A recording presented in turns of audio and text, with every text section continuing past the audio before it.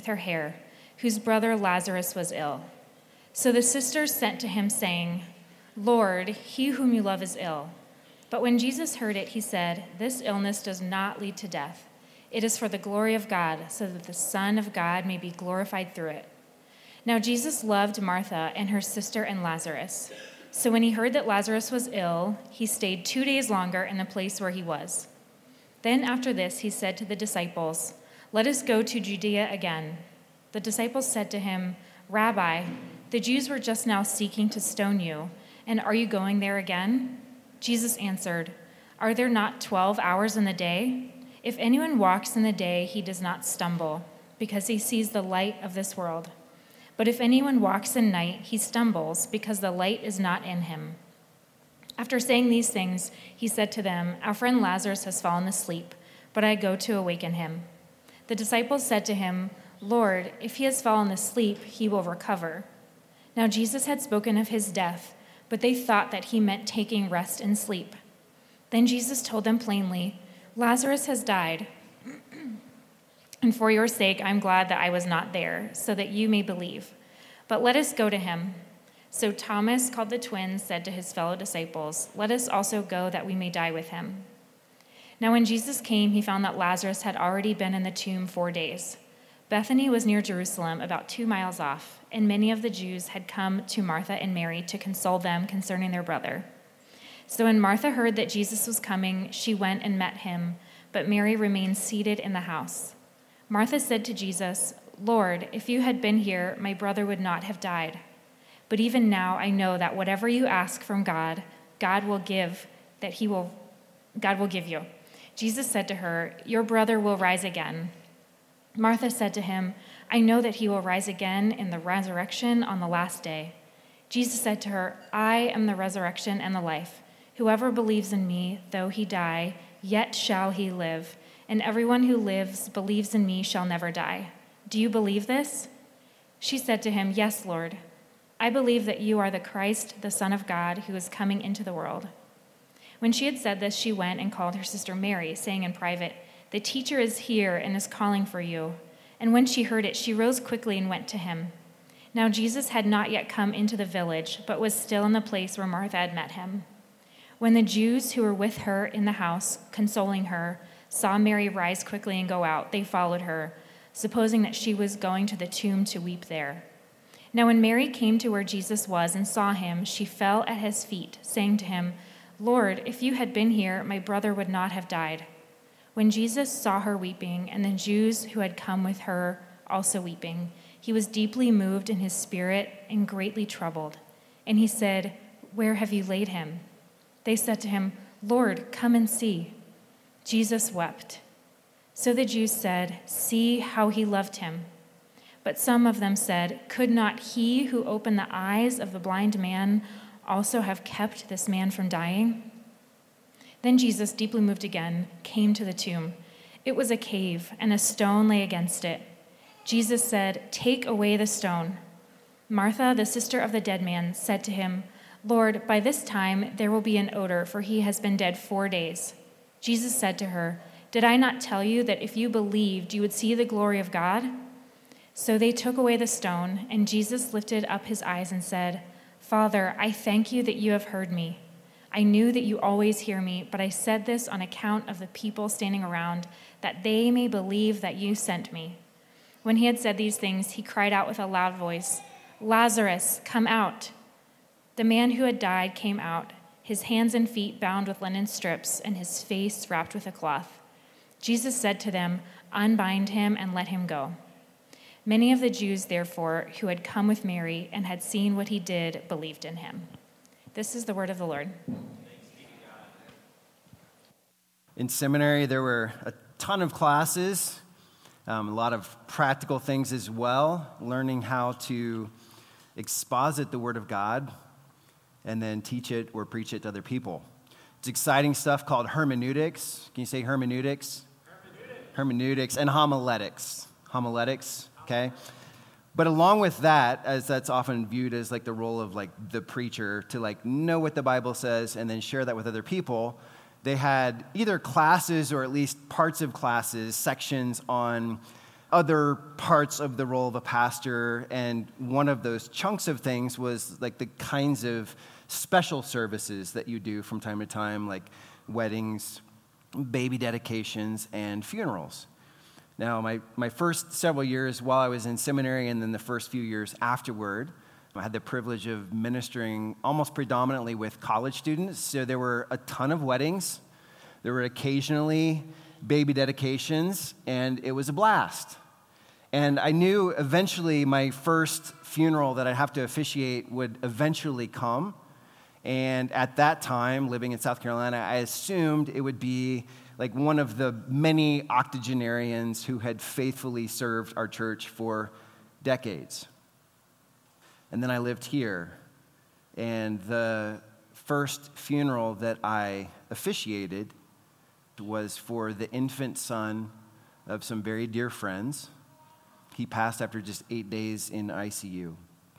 And I remember burying him it was a cold, rainy, just gnarly day in May.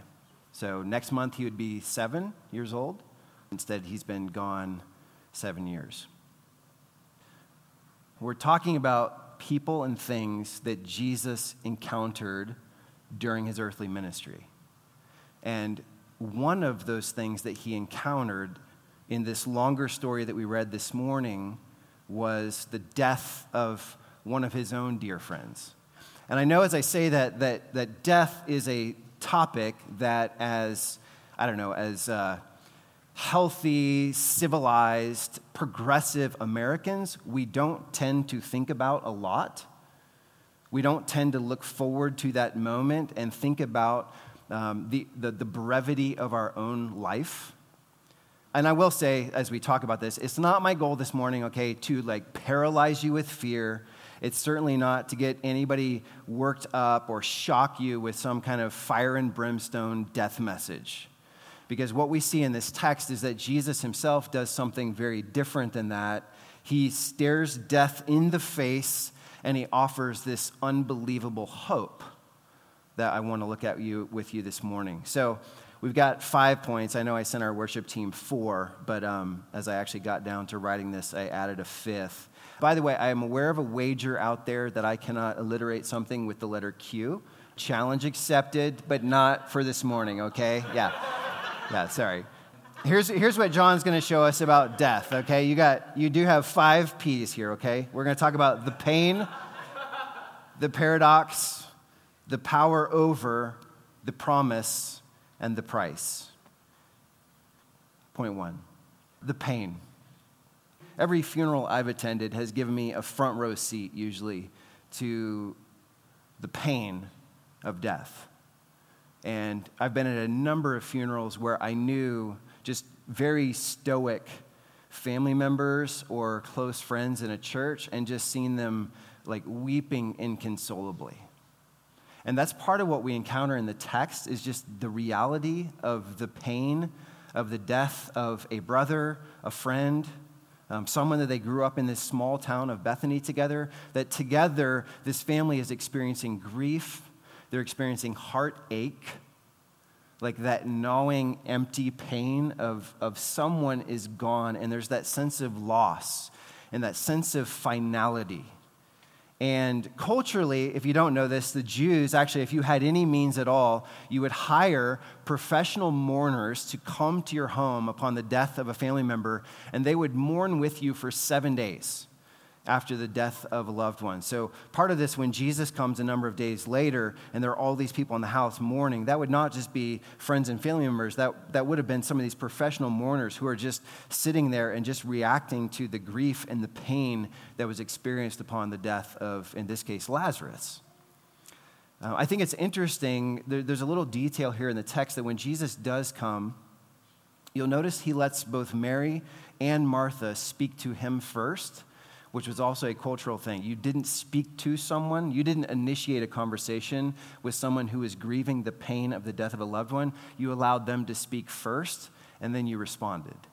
And you see Jesus kind of honoring that pain and that grief.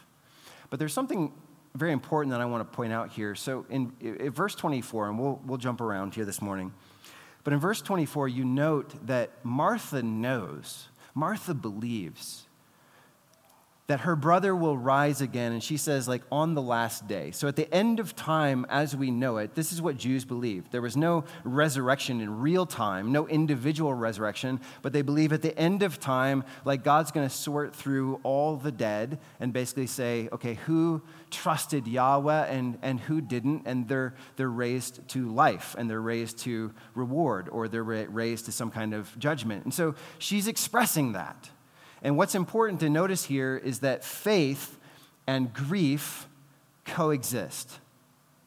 And Jesus does not rebuke that. He doesn't say, dry your eyes, stop crying, suck it up. Why can't you just believe that things will eventually be okay? And I love that Jesus is there and he's like, look, I know you trust me. But the pain is there, the grief is there. You'll see here in a moment that Jesus himself is weeping, not just because other people are weeping, but because he feels the pain and the grief and the loss of a dear friend. And I want to just pause here with this point about pain. And I'm not intending to be macabre at all, but again, we just don't think about this as very civilized people who have a million different ways of pushing death out to the margins. And I think part of what COVID has done to us in 2 years is that most of you actually know someone like pretty closely, family member or a friend or a coworker or a neighbor who actually passed away from one thing, from COVID. And it pushes it back to the center. And the reality is most of us here in this room either have or will bury our parents. Like the people that are responsible for bringing us life, we will put them in the ground one day. If you're married, one of you will likely bury the other. Some of you, tragically, because this is how the world is, will have to bury your own children. And I want to just pause on this first point and just help you understand that when Jesus encounters death, he's not in your face, he's not rebuking you for the pain that you feel, for the grief that you experience, for the weightiness of that, for sometimes the hopeless feeling of that. But I would point you to what the Apostle Paul says later in 1 Thessalonians 4:13, where what he says is, don't grieve as those who have no hope. And what he's prohibiting, what he's cautioning against is not grieving, but a hopeless despair that you've given into. But this pain, this first point, is reality, and Jesus doesn't rebuke it. Okay? Now, the paradox, this point two. And interestingly enough, a lot of this text settles in this place of paradox. And I'll show you what I mean. There are kind of 4 or 5 things here. Number one, I want to point out that Jesus is not in a hurry to prevent death. Verse 5. Now, Jesus loved Martha and her sister and Lazarus, so when he heard that Lazarus was ill, he stayed 2 days longer where he was. You don't see this frenzied heart of Jesus like getting worked up of like, oh no, if he's sick, I better drop everything and race over there and prevent him from getting any worse. He almost seems casual about the fact that his close friend has some kind of deadly illness or disease. And you see this in the words of Martha and then Mary. First in verse 21, they say the same words. Martha runs out to meet him. Lord, if you had been here, my brother would not have died.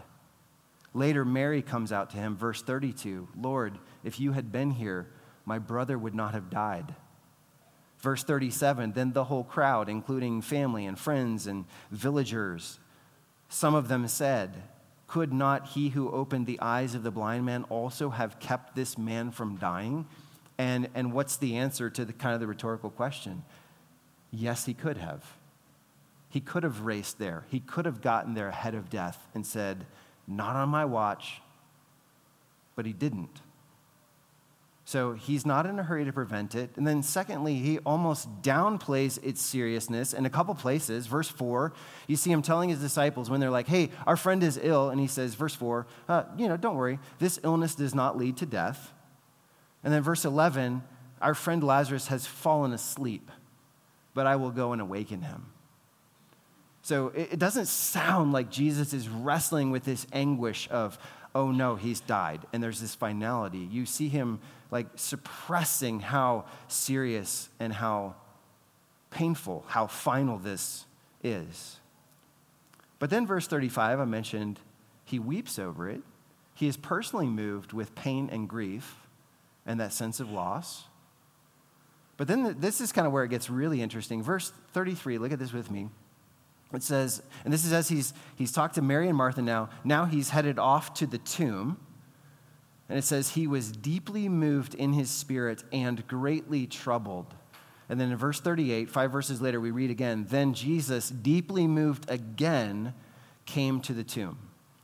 And I want to just pause there and show you that the two English words, deeply moved, are the translation of one Greek word that doesn't just mean like, oh, I'm moved, like something inside me, moved. And you're like, oh, that was touching. No, the word, and especially the root word of what we're reading here, is actually the idea of snorting with anger.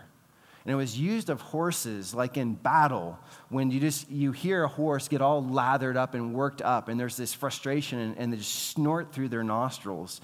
And that's the word that's used of Jesus as he's headed to the tomb of his friend. Not just grief, not dismissive in his attitude, but snorting with anger. And then this word, or this idea of being greatly troubled, was a word that, like when you would put a pot on the fire and that water would heat and then start to roil, that's the word of like that roiling, tumultuous water that's disturbed, that's troubled, that's agitated. So he's feeling all that. And to summarize for you what I just said, this is the paradox. It's like he's not in a hurry to prevent death. He downplays how serious it is. He knows that he has power over it, and he knows I'm about to raise him from the dead, and yet he weeps, and yet he's angry. And I want to revisit that idea of anger for a moment. Do you think Jesus, when it's like he's storming off to the tomb, snorting with some kind of agitation, some kind of anger, who's he mad at? Is it like, geez, what's the problem with these sisters? Like, I'm here. They should be good. I mean, you already see his interaction with each of them, how tender, how gentle, how kind it is. He's not mad at the sisters.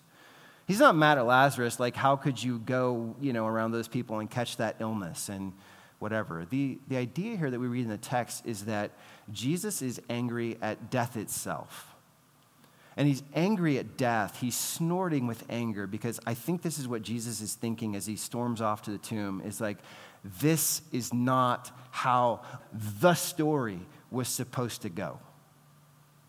Not that Lazarus made some unique mistake that inserted this into his story. He's just like death, the whole idea of decay and entropy and pain and death is not the story that God the Father, since before the beginning of time, that's not the story that he was writing.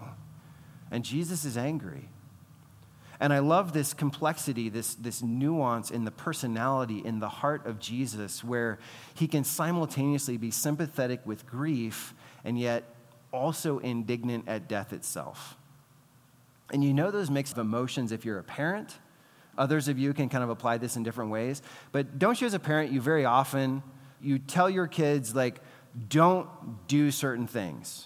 I have to stop the boys all the time. It's like, okay, we can see this escalation of things going back and forth, so it needs to stop, or one of you is going to get seriously hurt, and then they go ahead and escalate it, or, jump off the top of the house, or whatever it is that you just told them not to do, and there's like a serious injury, and there's weeping and gnashing of teeth, and simultaneously as a parent, you feel angry, like, why didn't you just listen, and you feel a genuine sadness. It's not this put-on sadness of like, oh, I'm going to pretend like I care because you're hurt and your bone is sticking out of your arm. No, you really feel that grief, but also the frustration of like, why? This isn't the way it was supposed to go. And I'm just suggesting that Jesus feels something like that paradoxical mix of emotions. By the way, still talking about paradox, look back at 5 and 6, and hopefully this hit you as Edith was reading through this. It says, Jesus loved Mary, Martha, and Lazarus. This is when he's first gotten news that Lazarus is sick, and it's serious. And they're like, come, you should come. Jesus loved Mary, Martha, and Lazarus. So when he heard that Lazarus was ill, he stayed 2 days longer in the place where he was. I mean, is that weird? It sounds like a complete oxymoron. You're like this contradiction of like, well, if you love them, then you would go to them. You would be with them. You would prevent this. And it's like, no, because he loved them, he didn't go right away. And then verses 14 and 15, you have something similar where Jesus tells the disciples, Lazarus has died. Okay, this is the first time he just says it plainly. Okay, he's not sleeping, he's not sick, he died, and he says, and for your sake, I'm glad I was not there, so that you may believe. And again, that sounds weird to us. It sounds like a complete self-contradiction of like, wait, he died and you're glad for our sake that you weren't there? And they're like, Jesus, how is deliberate delay and distance a sign of love? Because this doesn't sound like the Jesus we know, and it's suggesting there's something else, something bigger that Jesus wants his friends to see and to experience. And that's point 3, the power over. So we know the end of the story. We just read it. If you'd never heard that story before, now you've heard it. So you understand kind of the punchline is that Jesus has some kind of authority, some kind of power over death itself. And I want to unpack that for a couple moments. First of all, let's see that the exercise of Jesus' power is phenomenal. It's incredible.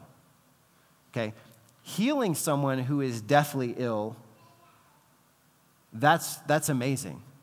Okay, and I know a number of you in our church are in the medical community, okay? And what God gives you, in a sense, the power to steward, to restore health to people who are very, very sick, even people who are on their deathbed, but to bring them back kind of from the brink where all their vital signs are totally messed up, not at all where they should be, that's impressive. You know what's even more impressive is resuscitating someone who their heart stopped.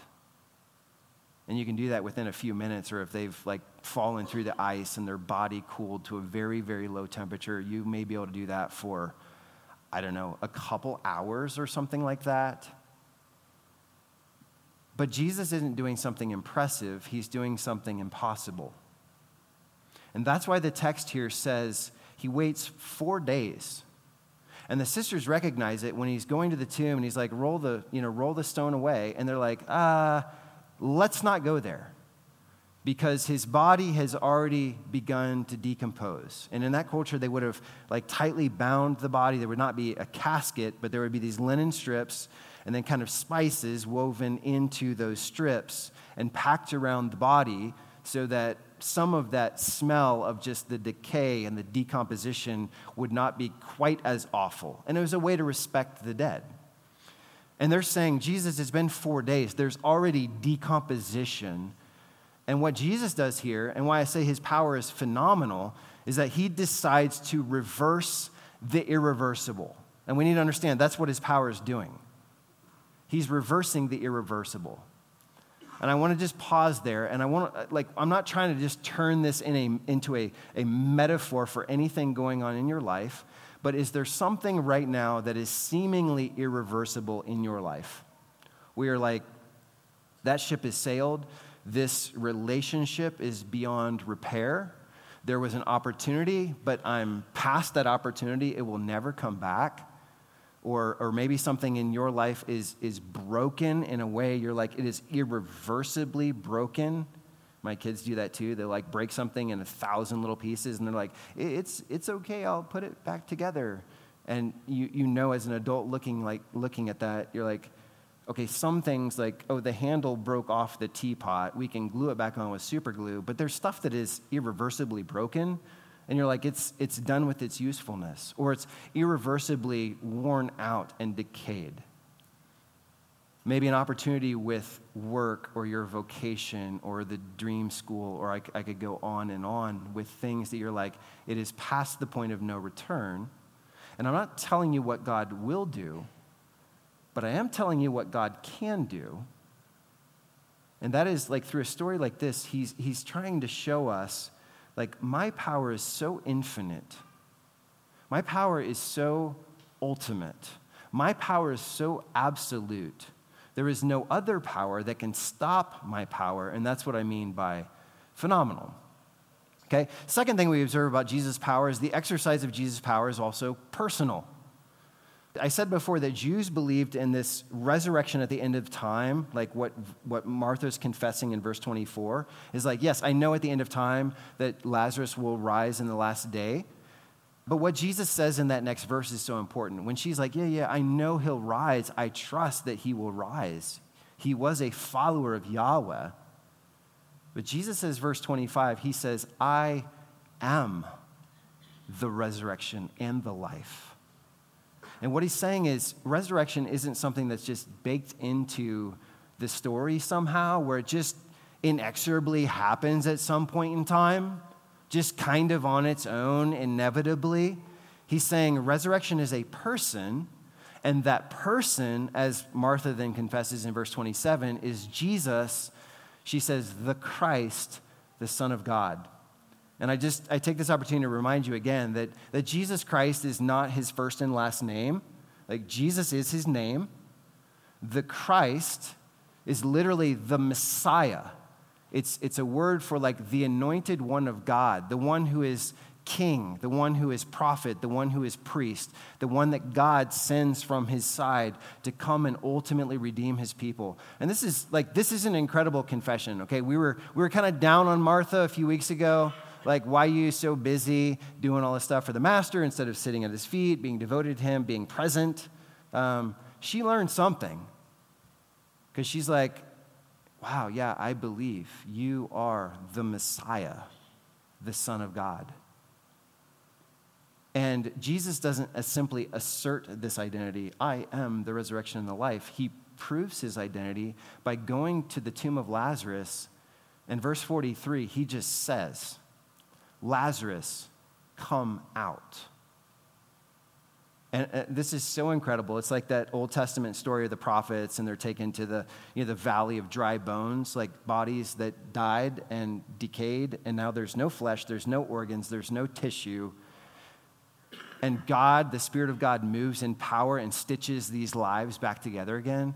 Like, Jesus, with 3 words, is reversing the irreversible.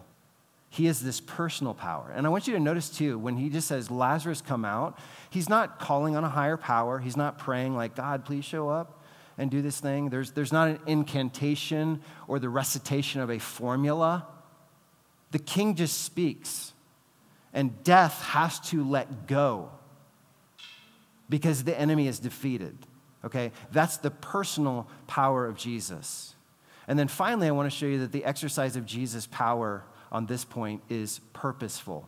So let me show you a few verses and then kind of summarize what we're reading here. So verse 4, Jesus says, this illness is for the glory of God, so that the Son of God may be glorified through it. Verse 15, he then says, and for your sake, I'm glad I was not there, so that you may believe. Then verse 40, he says, did I not tell you that if you believed, you would see the glory of God? Then verse 42. Now he's praying to the Father, and he says, I said this on account of the people standing around, that they may believe that you sent me. And then verse 45, many of the Jews, therefore, who had come with Mary and seen what he did, believed in him. And what all those verses, all those key words and concepts that you see repeated over and over in the verses that I just read are showing you the purpose of Jesus' miracles. Jesus isn't just like, bring, like there's a miracle, that was cool. You saved the jetliner from crashing into Yankee Stadium. That's so cool, you're so powerful. No, what he's showing you is when I exercise my miraculous power, I'm basically doing 2 things. And I'll call one a doxological purpose. You know the doxology, praise God from whom all blessings flow. The doxological purpose of every miracle and the power of Jesus is, I want you to be stirred in your heart to naturally, spontaneously react with praise to God. Like we see his power and the hair stands up on our arms and the back of our necks, and we're like, awesome God. So there's this doxological purpose. He's like, I'm going to allow my friend to pass away and bring him back to life, so the hair stands up on the back of your necks, and you're like, what just happened? Who is this Jesus that I could give my life to follow him? So there's a doxological purpose. There's also a discipleship purpose.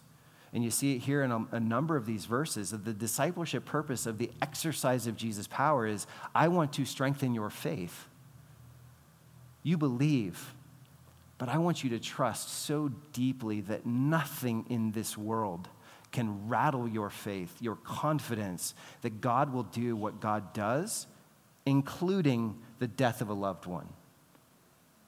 You are so deeply entrenched in your trust because of what you've seen, because of what you've experienced, that you're like, wow, I believe more deeply and I'm more in love with you, God, than I was a week ago or a month ago or a year ago.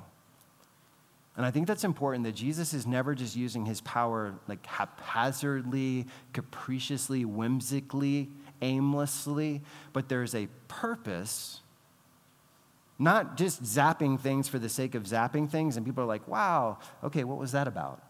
But they're like, wow, praise the Father, praise the Son, praise the power of the Spirit at work through his life. I believe. That's what Jesus is doing.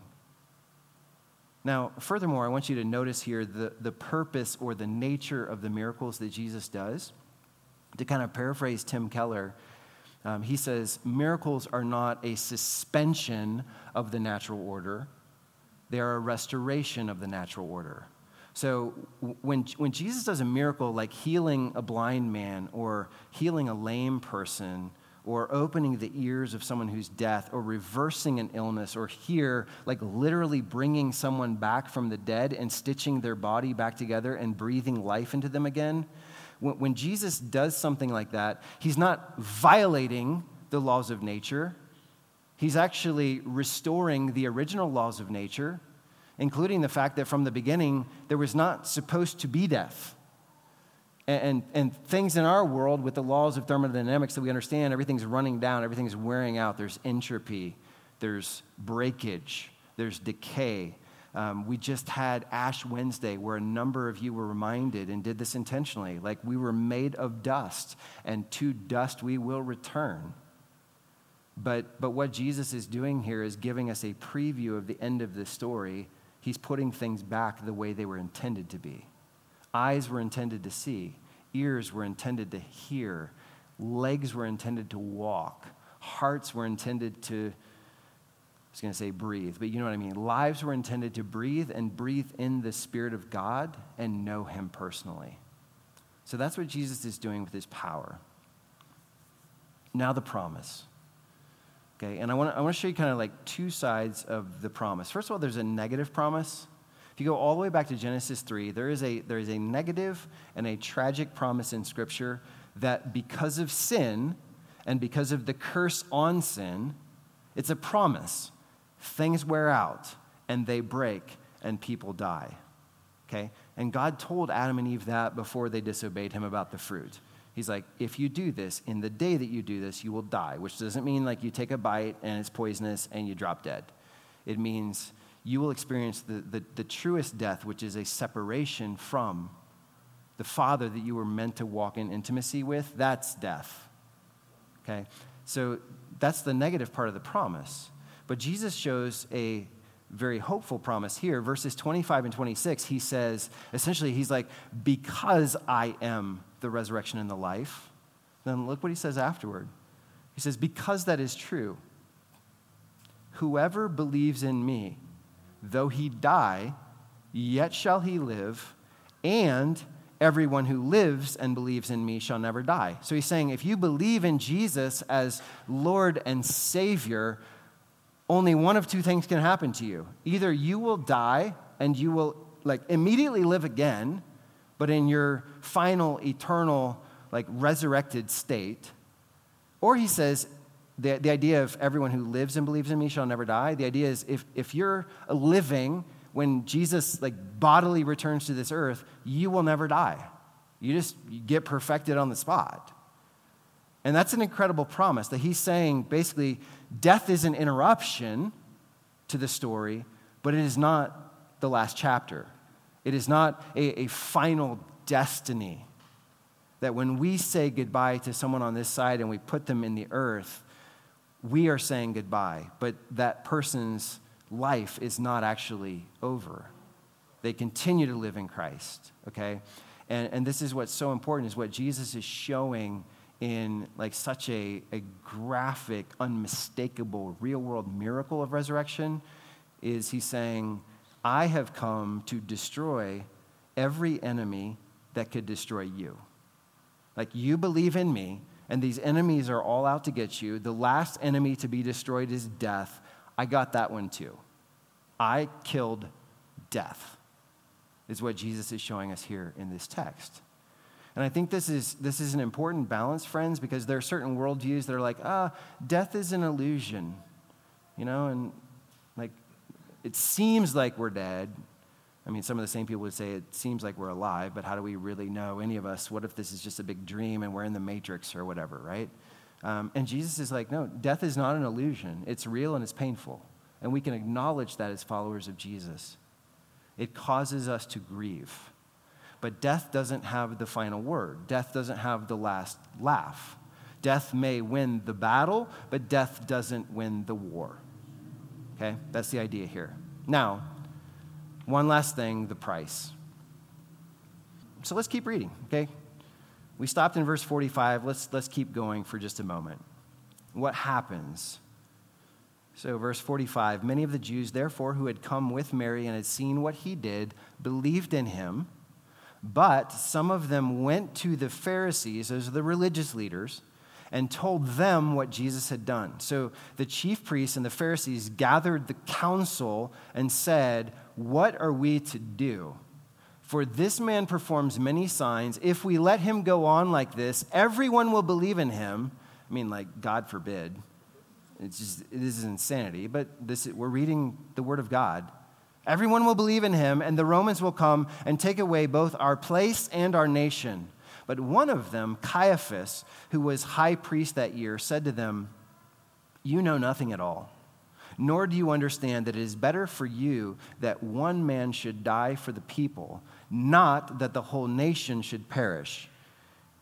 He did not say this of his own accord, but being high priest that year, he prophesied that Jesus would die for the nation, and not for the nation only, but also to gather into one the children of God who are scattered abroad. So get this, from that day on, they made plans to put him to death. What was the price for Jesus to travel to a town who's just over the hill from Jerusalem, where the religious elites already despise him and want him dead? Now he's brought someone back to life. Dozens or hundreds of people could verify the fact that, no, we were there when his body was wrapped. We know that he was dead. We smelled the smell. We know what was happening. Jesus brought him back to life. And you would think that the religious leaders who are searching the Old Testament for who is this Messiah and when will he come and what will he be like and how do we follow him? And then the Messiah comes and he demonstrates, I am the true one sent from God who have authority over death itself, just to speak, come out of your tomb and your body comes back together again. And they're yeah, we got to kill him. And this is so important. The next time we encounter linen cloths wrapped around a body in the Gospel of John, they're wrapped around the dead body of Jesus. Because in order for him to love Lazarus and Mary and Martha and that group of friends, in order to call him back out of death into life, Jesus had to go from life into death. And this is what he's doing, friends, to break that just unnatural. And we think of death as natural. It's unnatural because it's an aberration. It's an interruption to Jesus' story. It was not supposed to be there. But sin entered, and death entered. And Jesus is like, I could let you go and just die and be separated from me, or I could come and die. I could come and take the curse of death on myself and have linen strips wrapped around my body with spices and be placed in a borrowed tomb for 3 days. John 19, verse 40. He's in there, bound with linen cloths. You know what's cool, though? The next time you see linen cloths in the Gospel of John, and the only other time that this face cloth is mentioned again, chapter 20, verses 6 and 7, is like the linen cloths are in the tomb, and the face cloth is in the tomb, but something's missing, and that something is the body of Jesus. Because he has put death to death in his own body, and he has walked out of his own tomb, and he's now offering eternal life and real life to anyone who comes to him in repentance and faith. Okay, this is what we celebrate on Easter. This is what we celebrate every Lord's Day. Jesus came to earth, became one of us without ceasing to be God, in order to live the life we should have lived and die the death we should have died, and then triumph over death so that we can live forever. And friends, the reason that resurrection is free to you and me is because it was so costly to Jesus. Okay? So let me summarize.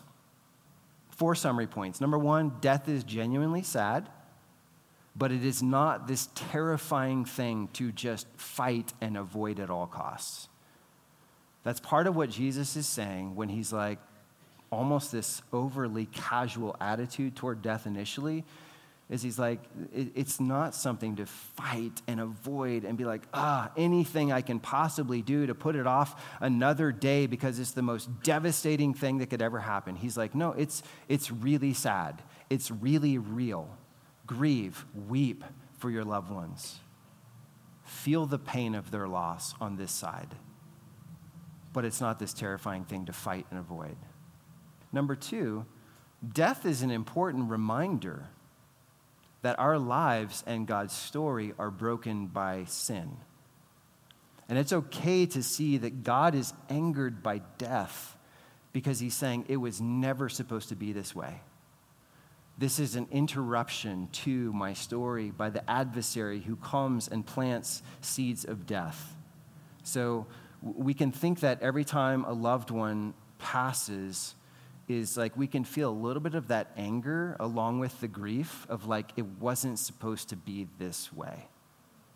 But 3rd summary point, Jesus has ultimate personal authority over that death. He broke the curse by taking the curse, dying on a cross, and rising from the dead 3 days later.